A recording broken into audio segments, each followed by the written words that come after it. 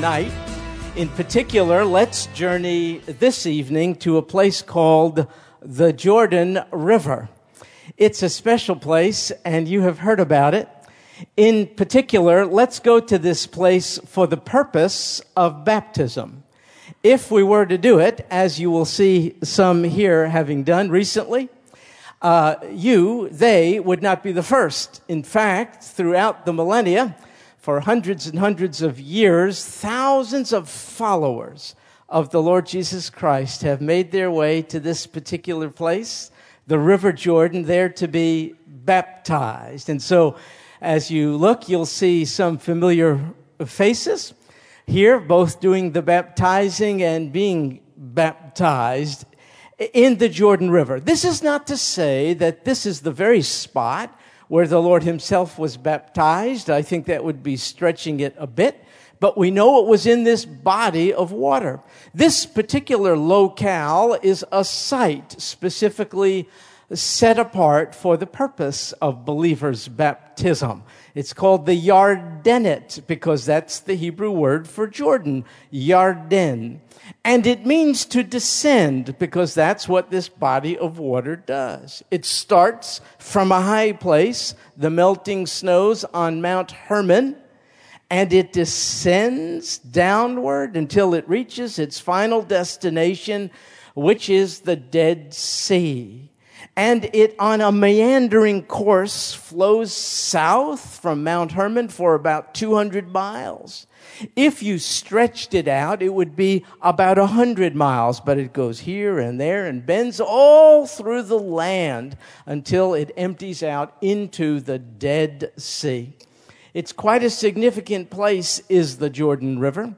It flows through kind of a depression in the Earth's crust called the Great Rift Valley, which goes all the way to Africa. It forms a natural border between Israel and its neighbor, Jordan, the Hashemite kingdom of Jordan.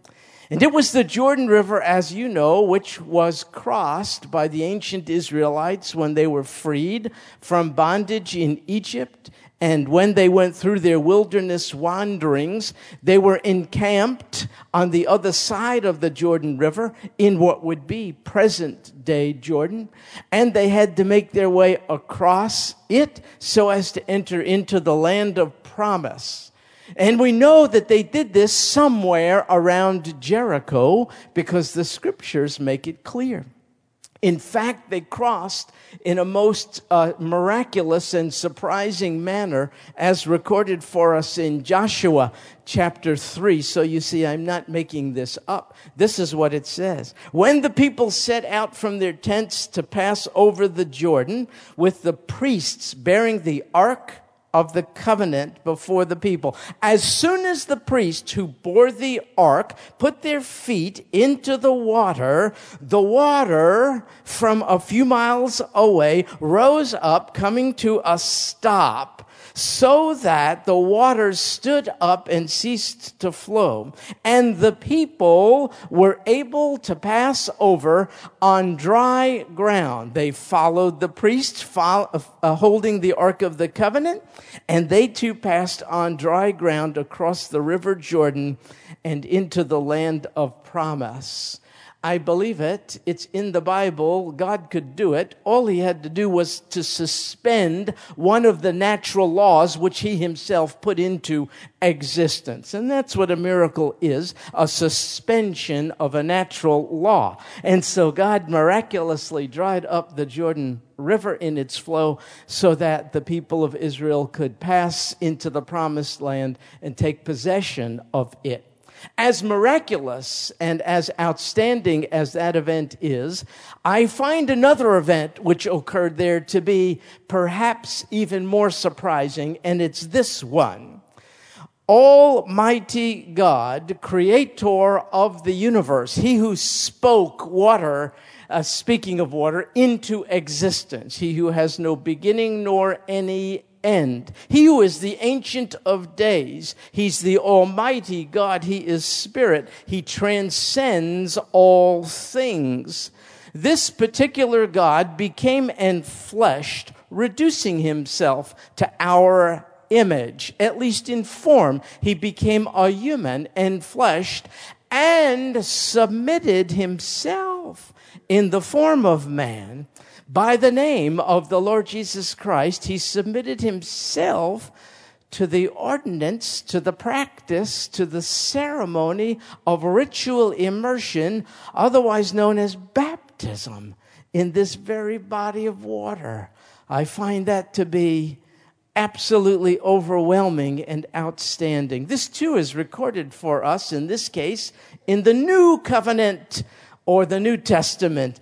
In Matthew's Gospel, chapter 3, and we'll just deal with a few verses there, it says in verse 13, "Then Jesus came from Galilee," that's the northern part of Israel. What was he doing there? He was born in Bethlehem, raised up north in Nazareth of Galilee, and he came from Galilee to the Jordan River, to John, the text says, to be baptized by him. I hope you're overwhelmed by it, surprised by it. I assure you, John the Baptizer was. In fact, he objected at first to the whole procedure. It was so overwhelming to him. His, you see, was a baptism of repentance. And John would say, of what sin, Yeshua, Jesus, do you have to repent of? What sin have you committed that you come to partake in the baptism of repentance? It's as if, I wonder if he could see the innocence on the Lord's face. You know how it is when you're guilty, you sort of show it non-verbally. And so here's this lineup of people coming to participate at John's invitation, coming to participate in his baptism of repentance and confession of sin. And you could see it all over them. Guilty as charged. I'm a violator. Each would be willing to admit, I'm a violator of the holy commandments of God, but not this Yeshua from Nazareth, not this Jesus, the carpenter's son. You would see every manifestation of sinlessness written all over him. And so John was absolutely perplexed by the Lord's request to be baptized. And so it says in Matthew chapter 3, verses 14 and 15, John would have prevented him, saying, I need to be baptized by you, and do you come to me? But Jesus answered him, let it be so now, for thus it is fitting. Fitting for what? Well, let's hold off on it just for a second, and we'll talk in just a few minutes about why the Lord thought it was fitting for he himself to be baptized by John. But for now, I don't want us to be distracted by fine points and miss the main point. This is the main point. Do you realize that the Son of God is being baptized? Therefore, if you are a follower of the Son of God, I know no better reason for you to be baptized. If you have believed, why have you not then been baptized? Do you want a reason? We could get fancy and theological and complicated, but I think the best reason is your Savior submitted himself to baptism. Why not you? 50 followed the Lord in obedience to his mandate to be baptized this past Sunday. Would you be thinking about being baptized even as we sit here tonight? We'll give you an opportunity later to indicate your interest in so doing by filling out a card. But I wonder if you would listen to the voice of God now, not mine. He was baptized. How about you? What hesitation do you find justifiable when he, who existed from before time in the heavenlies, came here, subjected himself not only to enfleshment and humanity, but even to ritual immersion?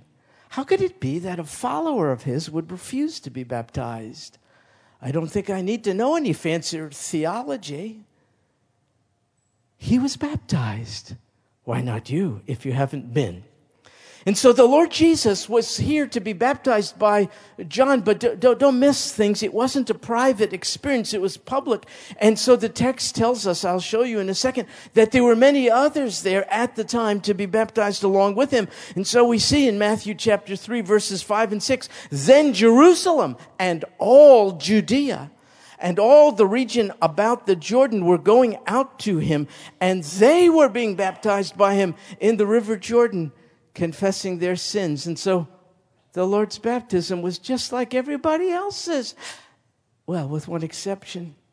They came confessing their sins. He came with none to confess. Apart from that rather major difference, it was the same form of baptism. He was immersed fully and totally, as was each of them. You know, I used to labor under the misconception that baptism was your idea. Oh no, it's our thing. Feel free to use it. But it's an ancient Jewish custom. So the Lord in the flesh, being Jewish, came to be baptized, thus fulfilling all righteousness. We Jews have baptized for centuries. If an object which was meant to be put to holy use fell to the ground, we would baptize it so as to ritually clean it. Gentiles who for some odd reason want to convert to Judaism are ritually immersed. We do that down to this very day. The high priest of old was ritually immersed before he conducted the Yom Kippur, or Day of Atonement service. Every single Jew in the Lord's day was immersed before he or she went up to the temple. Every single one. Scribes were immersed every single time before they wrote any one of the names of God. Perhaps you've heard of a community called the Essenes. They lived in a place called Qumran. Lord willing, we'll go there in one of these upcoming weeks and talk about Qumran. Anyway, the Essenes observed, it was a Jewish group, they observed ritual immersion every single day in order to be sure they were ready for the coming of the Messiah. And so ritual immersion was a very common Jewish practice. In fact, it was so standard, so normal, so common that in every place in the Holy Land there were built something called mikvot, which is a plural for mikvah, which is a word meaning gathering, as in a gathering of waters. It was a ritual bath of sufficient capacity to hold a sufficient volume of gathered water that a person of normal size could be fully immersed. So when someone says, you Baptists choose this mode of baptism because you're Baptists, oh no! Baptists have nothing to do with it. You're all rookies at this game. We baptized by immersion because that is exactly the way it always was done, all through Old Covenant times. There never, ever was a form of any other kind of ritual cleansing but by total immersion. So you could do whatever you want to do, just don't blame it on a denomination. Oh no, this goes way, way further back than that. And so there would be a mikvah built in every place. If you go to Israel today, you can see ancient mikvot all over the place. In fact, it was so important that every township have a mikvah, ritual bath, that the rabbis said, if you don't have enough money to build one, it's even acceptable, rather than building a synagogue, to build a mikvah. That's just how important it is in Jewish thinking and into New Testament thinking for one who really wants to obey God, to be ritually immersed, to be baptized. And so, in keeping with Jewish tradition, the Lord Yeshua himself, as I say, Jewish in the flesh, was baptized. But why was he who had no sin? Why specifically was he baptized? Could I offer 3 reasons? Matthew chapter 3 verse 15 said, "For thus it is fitting for us to fulfill all righteousness." The Lord was baptized as an act of obedience. Simple as that.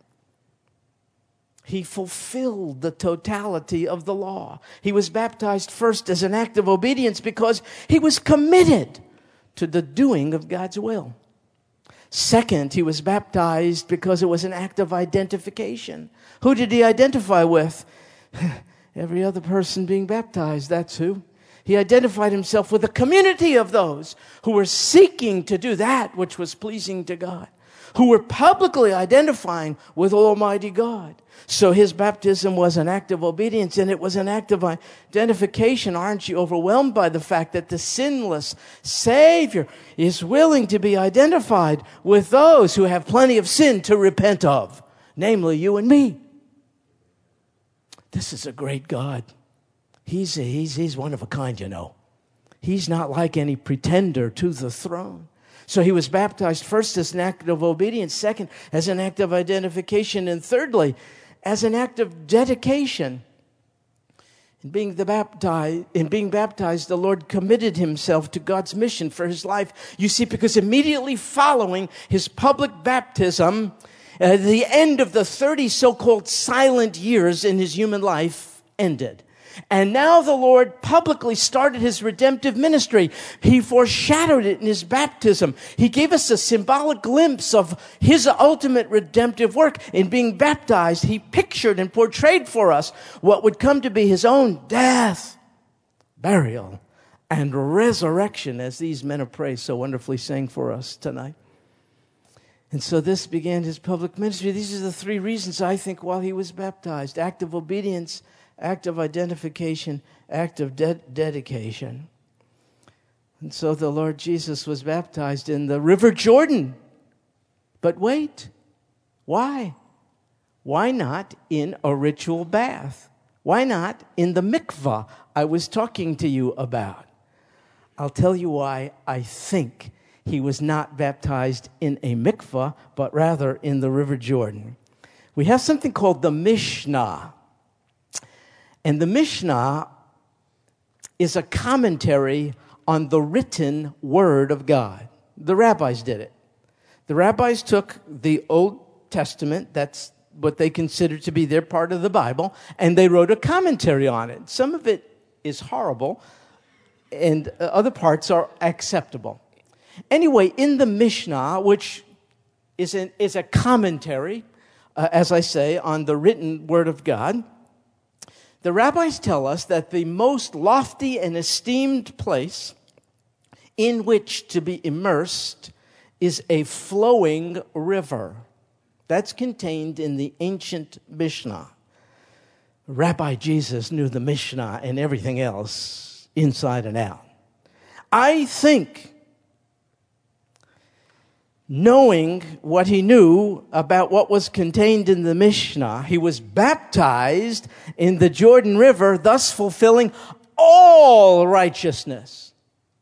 Every possible standard of righteousness, even that advanced by the rabbis, was perfectly fulfilled by the only perfect rabbi, Rabbi Yeshua, Jesus of Nazareth. And so that's why I think he subjected himself to baptism in the River Jordan rather than in a mikvah. And the water in the river in which one was baptized was referred to by the rabbis in Jesus' day as living water. Living water.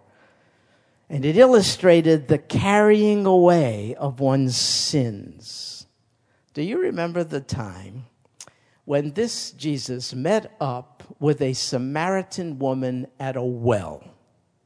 It's recorded for us in John chapter 4, and an interesting conversation ensued. He said to her, "If you knew the gift of God." Do you know the gift of God? Gift is something you don't deserve, you just receive. The gift is something you don't earn or merit. You receive it or you refuse it. God is a giver. Do you know what the gift of God is? She didn't. He said, if you knew the gift of God and who it is who says to you, give me a drink, you would have asked him and he would have given you, here's the phrase, living water. The living water being a Hebraic notion of the carrying away of sin. He said, we can satisfy our physical thirst at this well. But if you knew of the gift of God, and if you knew of my capacity to give it to you, you would ask me for it. And I would give you the kind of gift that would well up in you so that it would be living water, carrying away your sin on into eternity so that you can enter in there and forever reside in the presence of a holy God untainted by sin. That's why the Lord Jesus was baptized in the Jordan River. What's the life lesson then to be gleaned from our journey to the River Jordan? It's simple. Believe and be baptized.